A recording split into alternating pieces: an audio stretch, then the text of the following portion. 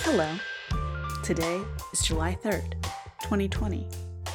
This is the Librarian's Almanac.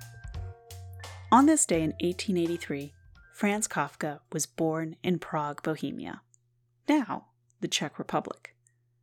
The Kafkas were a middle-class Jewish family. Kafka became a lawyer at an insurance company as his profession, so his writing was actually done to the side. Only some of his works were published before he died from tuberculosis at 40. The Metamorphoses became one of his most well-known works, but attracted little attention when it was first published.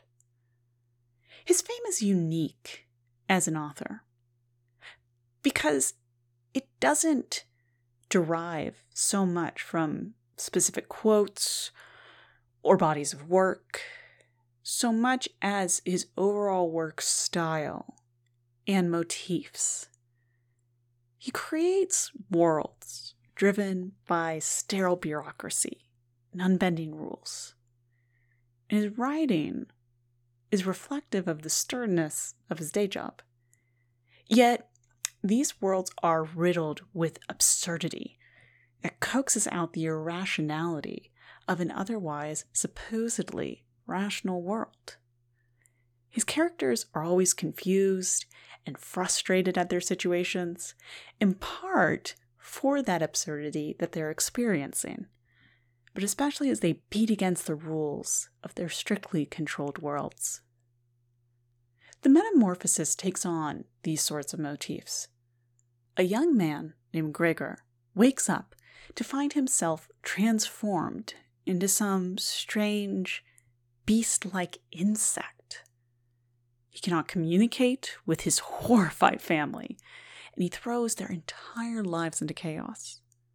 He cannot support them anymore with his job, and they are terrified of him. All the while, he retains his human consciousness, knowing just how much they are disgusted by him, these people who he thought loved him. Now they think of him as a burden.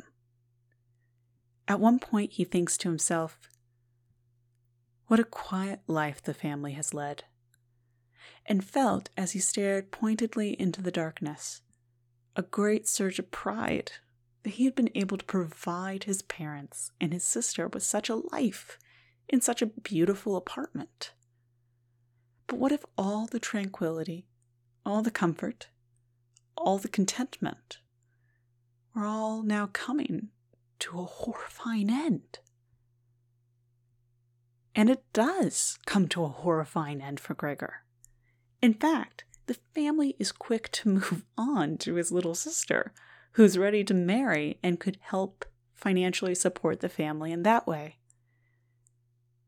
It's found that the value of the family members is based on their economic potential, and Gregor has no potential at all. Even before his transformation, Gregor notes how his relationships with people have turned superficial and transactional. The transformation simply cements what was already present. What are other absurd transformations we see in reality today? While no one I know of as yet has woken up as a bug, I can think of a few who could probably relate, nevertheless.